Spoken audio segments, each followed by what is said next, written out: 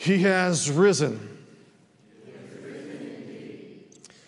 So good morning, friends. If this is your first time with us, I want to say be at peace, my friend. You're welcome here.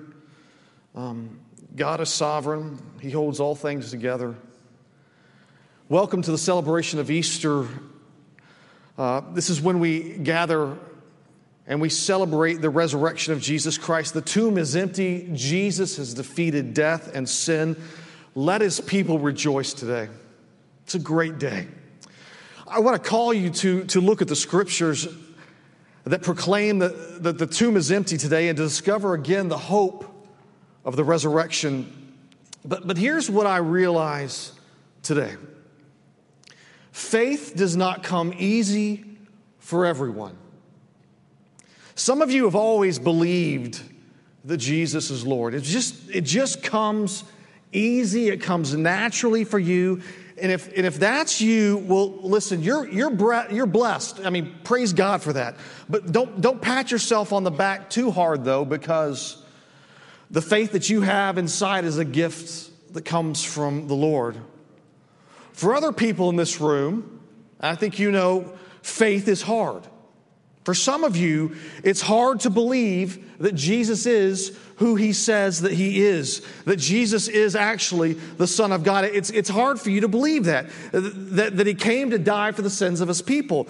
And many people just think, God, if you just give me a sign.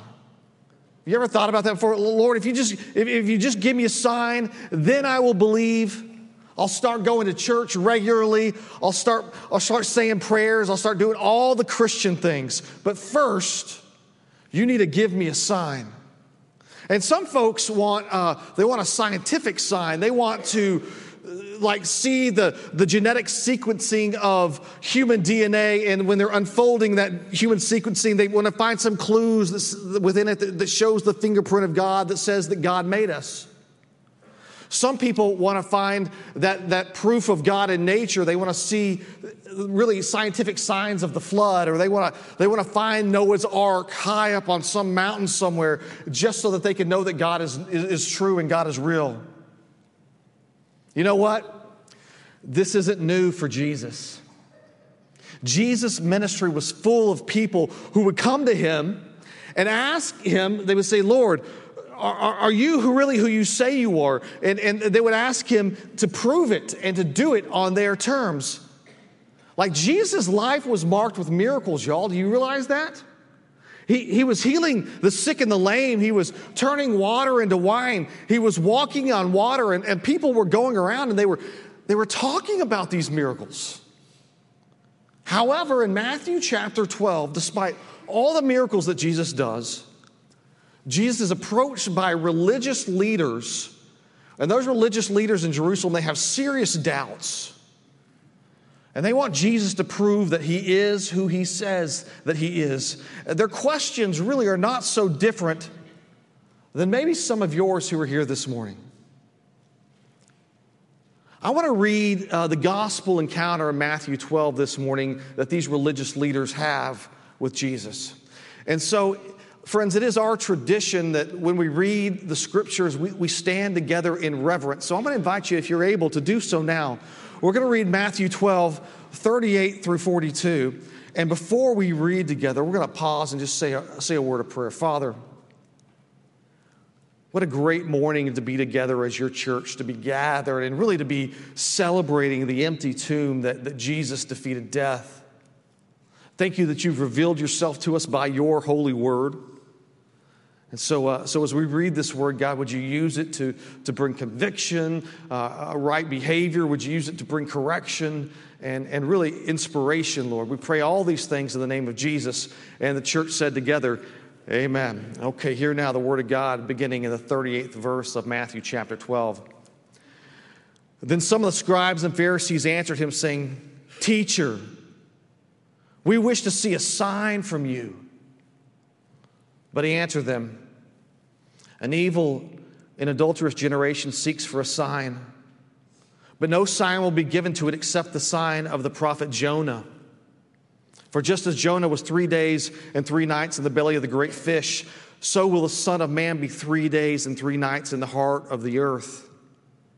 The men of Nineveh will rise up at the judgment with this generation and condemn it, for they repent at the preaching of Jonah. And behold, something greater than Jonah is here.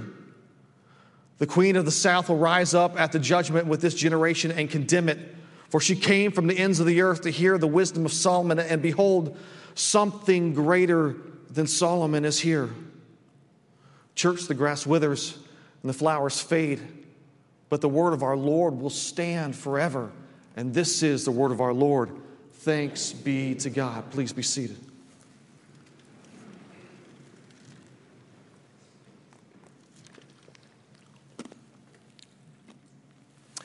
Let's break this scripture that we read together down. Let's let it make sense to us. Starting in verse 38. It says, Then some of the scribes and Pharisees answered him, saying, Teacher, we wish to see a sign from you. And I mean, here's what's interesting about that verse, right? Just a few verses earlier, Jesus had healed a man who was blind and mute. I mean, he'd just done a miracle. And what did the Pharisees say when he did this miracle for them? Do you know what he said? They couldn't refute the fact that Jesus had just done a miracle. So instead they said, well, look at Matthew 12:24. Okay, it says this. But when the Pharisees heard it, they said, It is only by Beelzebub, the prince of demons, that this man casts out demons. So Jesus did the miraculous. He'd given them a sign. He'd done something incredible, and they didn't refute the miracle. What they refuted was the source of the miracle. The Pharisees were suggesting that Jesus' power didn't come from the Father, but rather it came from the devil. And Jesus quickly, he rebukes this idea, and instead he says to them, and look at verse 28.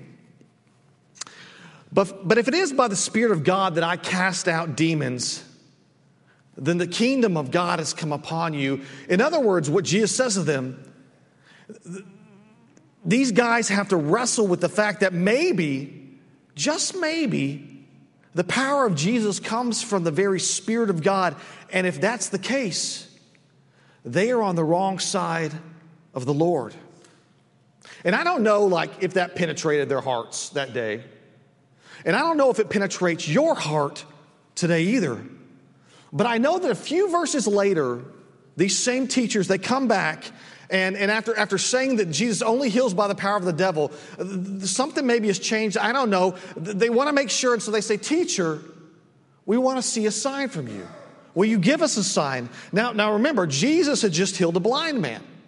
So there's your sign. He could have just said that.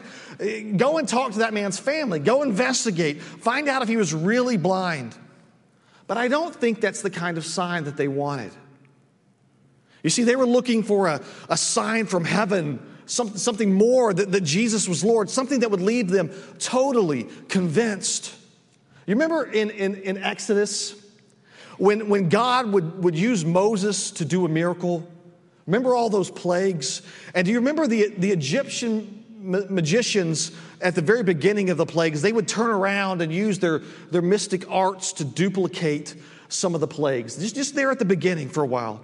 And I think that what the scribes and the Pharisees want is something that there's no way that any magician could duplicate, something only God could do. They wanted to see the pillar of fire come down from the heavens.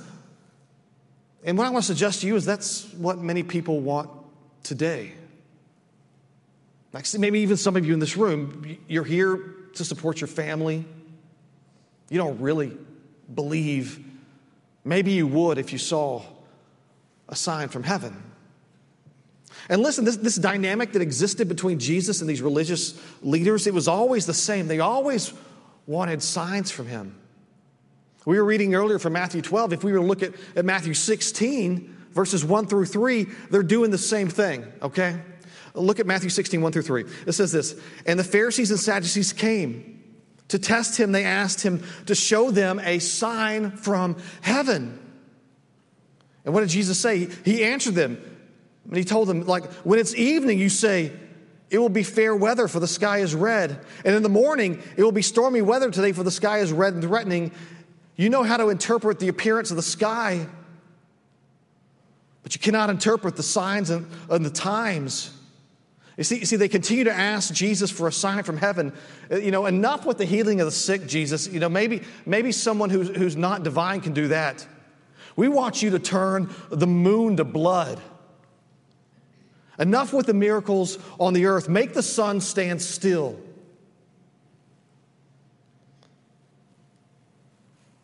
What Jesus says to these religious leaders is basically, he says, hey, listen, you guys are great at looking at the sky, and you can see that the sky is red, and you know because the sky's red that it's going to rain soon. But you're horrible at interpreting the signs of the times. You're missing the very thing that God is doing. And I want to suggest to you this morning that you may be in the same place. You may be demanding a sign in order to believe in Jesus, and you might just be missing what God is doing. Now, pay attention. I think what's very interesting here is that Jesus' answer to these religious leaders is not no. He doesn't tell them, no, I will not give you a sign. He doesn't refuse them. Jesus does give them a sign. He gives you a sign. He gives us all a sign. And it's the most amazing sign you can imagine, but it's not on your terms because Jesus is not your show pony. Look what Jesus says to them. Verse 39. But he answered them, an evil and adulterous generation seeks for a sign, but no sign will be given to it except the sign of the prophet Jonah. Jesus says that no sign will be given to that generation. He calls them evil and adulterous, except for the prophet Jonah. Lots to talk about there. Let's see if we can make that make sense. I get why he calls that guy or those guys evil. They've got wickedness in their heart. We all do. But why does he call them adulterous?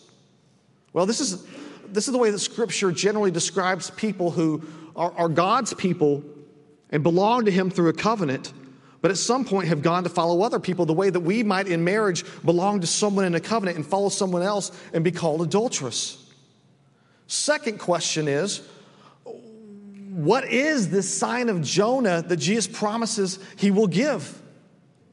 Do you remember the story of Jonah in the well? That Jonah was 3 days in the belly of the well? Look at verse 40. This is what Jesus says. He says, for just as Jonah was 3 days and 3 nights in the belly of the great fish, so will the Son of Man be 3 days and 3 nights in the heart of the earth. What is the great sign Jesus will give as a sign for his greatness and his lordship?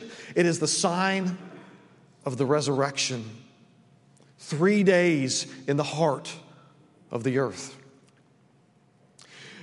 This past Thursday night, just a few days ago, we gathered together, and it was a great night. And let me pause right now and just say, hey, thanks to all the musicians, all the singers, everyone who worked so hard to put on our Easter music. Thank you, Ellie, for your work, and thanks to Sam for all he does. Listen, it was a beautiful service. This is a beautiful service. And as we gathered Thursday night, we read about the crucifixion of Jesus. He was hung on a cross until he was dead. And to make sure he was dead, a soldier was there. And a soldier took a spear and stabbed him through the side before they took him down from the cross. Now, there was a Jewish leader, a man by the name of Joseph of Arimathea, who took the body of Jesus. And Joseph was a rich man. He owned a very nice tomb. And he went out and he bought a linen shroud. And he took great care and he wrapped Jesus in that shroud. And he placed Jesus in that tomb that he owned. And that tomb was like a small cave that was carved into a rock wall. You know, it was solid stone, and it was just as Jesus had foretold. It was in the heart of the earth. So just as Jonah was 3 days in the belly of the well, Jesus was 3 days in the heart of the earth, in the tomb. Now, Pontius Pilate, who had agreed to the crucifixion of Jesus, sent guards. I don't know, do you know this? That he sent guards to the tomb that Jesus had been laid, that was owned by Joseph of Arimathea. And all of Jerusalem was abuzz at Jesus' death. It really would have been a great prank to steal the body of Jesus. Or it would have been a great prank to just decimate his tomb. Or maybe Pilate had taken seriously Jesus' claims of resurrection, which would have been interesting because it doesn't seem like the disciples did, but maybe Pilate did. And the soldiers that were sent by Pilate to the tomb, they did two things when they got there. Two things that Scripture tells us that they uniquely did. They stood guard and they sealed the tomb. Those two things. Look at Matthew 27:66. It says, so they went and made the tomb secure by sealing the stone and setting a guard. Now, here's what's interesting. I used to think that when it said that the guards sealed the tomb, what it meant was that they had closed it up tight. I used to think that's what it was meant by seal, that maybe they had brought with them some silicone or some liquid nails to put around there so that they really got a good seal on the tomb. I really thought that's what they meant that they closed it really good. But that's not exactly what it means. You see, when the Roman guards closed the tomb, what they did was they placed a Roman seal upon it. Now, when I say seal, I'm talking about an emblem of authentication. It carried Jewish authority. It was a seal that said that Jesus was dead in the tomb, that no one was to cross that seal or else they would face the justice of Rome. So it had the full authority of Rome. Now here's what's interesting. This is what that reminds me of when I read that about them putting the seal on the stone that had been put there. Do you remember the story of Daniel in the lion's den? Remember that story?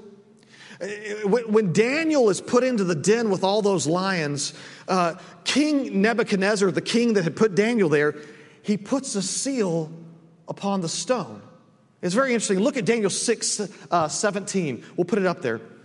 And it says this, and a stone was brought and laid on the mouth of the den, and the king sealed it with his own signet, with his ring. You know, he had that signet ring, with the signet of the Lord's, that nothing might be changed concerning Daniel. How crazy is it that this is exactly the same thing that happens to Jesus, the same thing that happens to Daniel in the lion's den? How bizarre is that? You know what?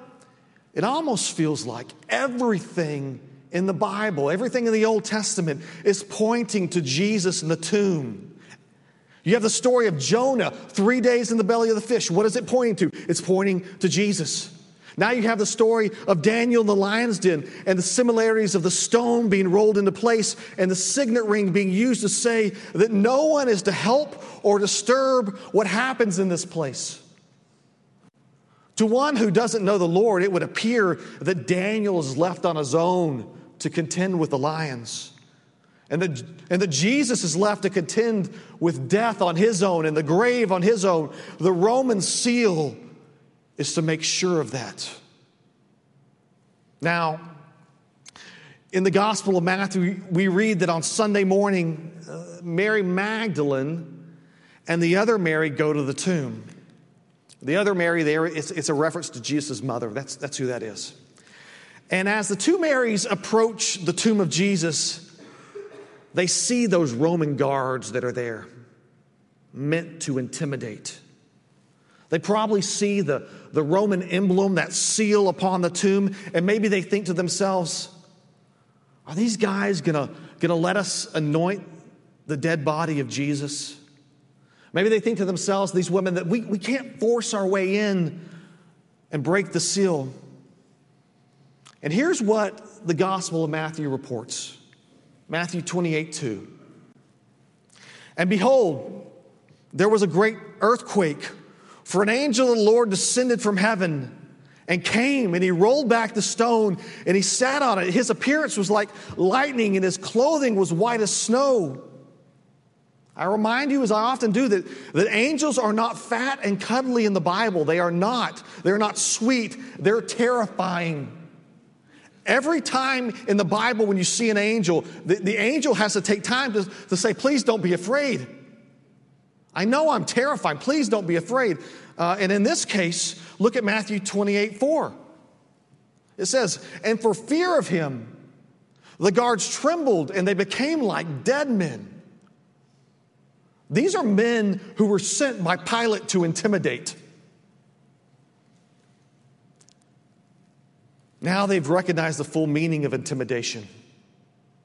They tremble and they become like dead men at the angel of the Lord. It sounds to me like they passed out of fear.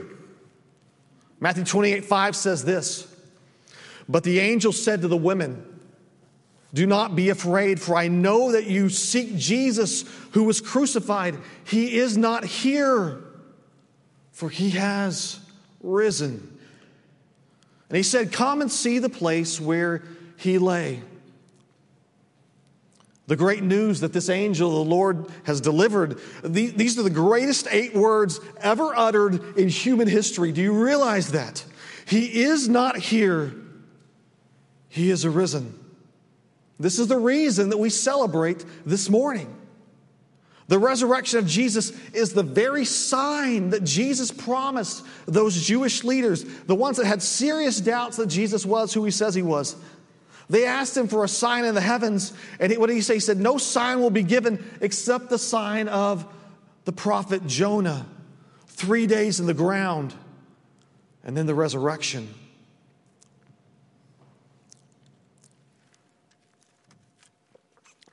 And here's the deal. Many of you have problems with doubt. Maybe you've asked the Lord for a sign yourself. You want him to prove that he's real. And I'm not trying to shame you, and I'm not trying to embarrass you. I very much believe that the Lord loves you. But at the same time, I think Jesus would say to you who ask for a sign the same thing he said to these Pharisees. The only sign that will be given is the sign of Jonah. Jesus is not our show pony. We shall not put the Lord our God to the test. So you must decide for yourself this morning if the resurrection of Jesus is a sign enough for you to believe. Jesus was clearly dead. He was hung on a tomb until he quit breathing. He was pierced in his side. He was placed in a guarded tomb behind a Roman seal. And yet, he defeated death and rose to life. Do you believe this? I'd like to say that the decision is all yours.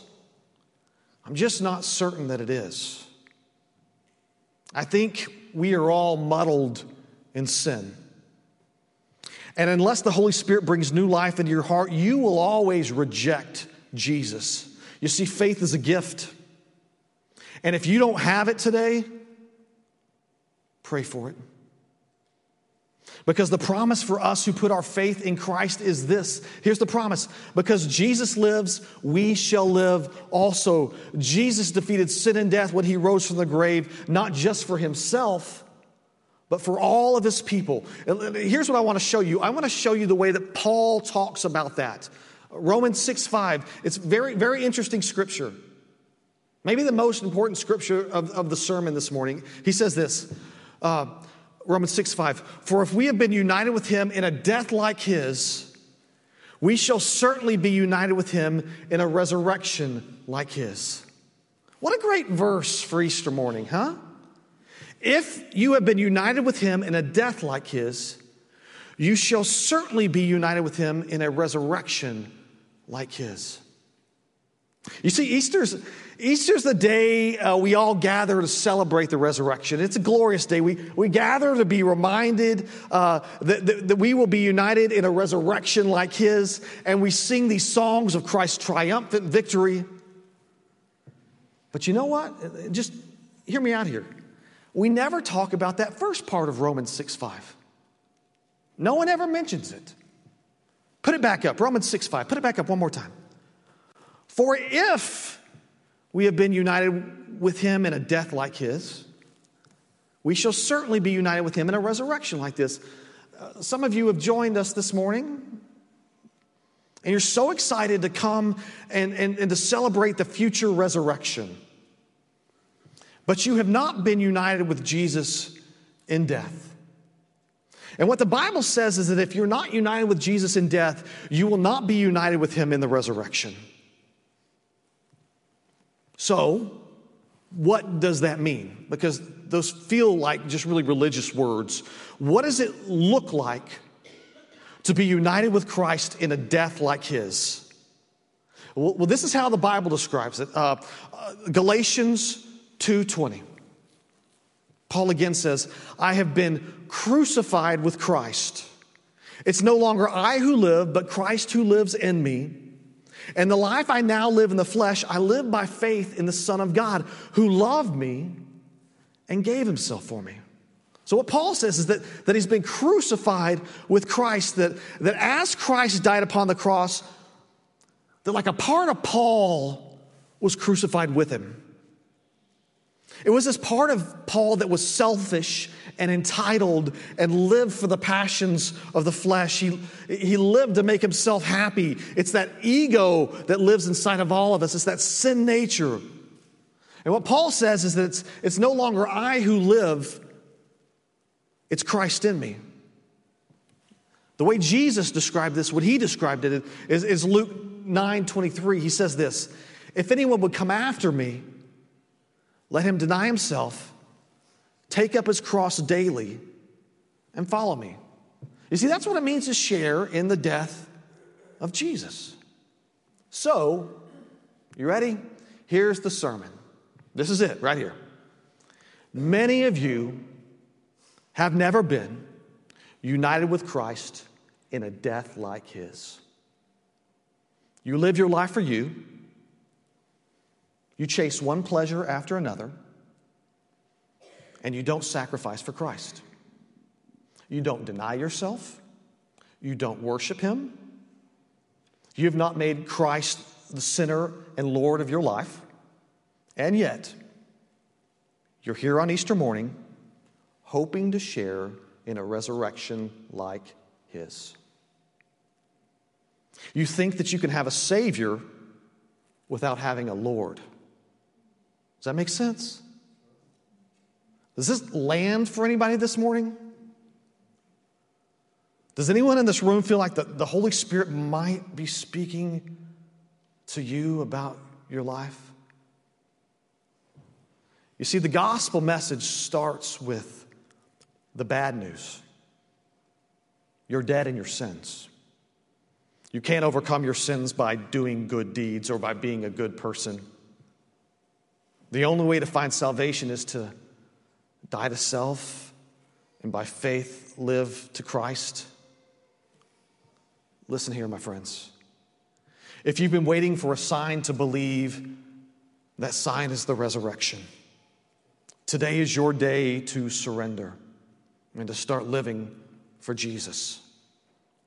I remember, like someone once told me, they said, on Easter, you should preach a really light and funny Easter sermon that makes everybody laugh. And I don't know, man, not this year. A good Easter sermon is not what makes you laugh.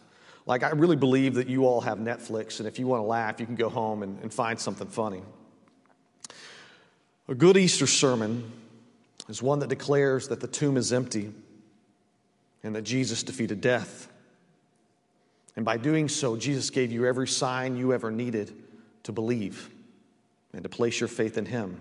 And a good Easter sermon reminds you that as you stop to celebrate the resurrection, you should check your lives and you should ask yourself, have I shared in Jesus' death by putting to death my fleshly desires and by living my life for him? Those who know Jesus as Lord also know him as Savior. I'm so thankful, friends, that we get to celebrate the resurrection of Jesus together this morning. I'm thankful for that day when Jesus will return and we shall share in the resurrection of all the saints who have gone before us. One more time. He has arisen. Let's share in prayer this morning. Father, thank you for the grace of your Son, Christ Jesus our Lord, and the call in which you put upon us that warms our heart, the call that tugs us to come to Jesus and to give our lives to him and to follow him, to share in a death like his, that we might share in his resurrection. This morning, Father, as we celebrate Easter and the empty tomb, may all of heaven join with us as we sing and praise the resurrected Christ. And all the church said, amen.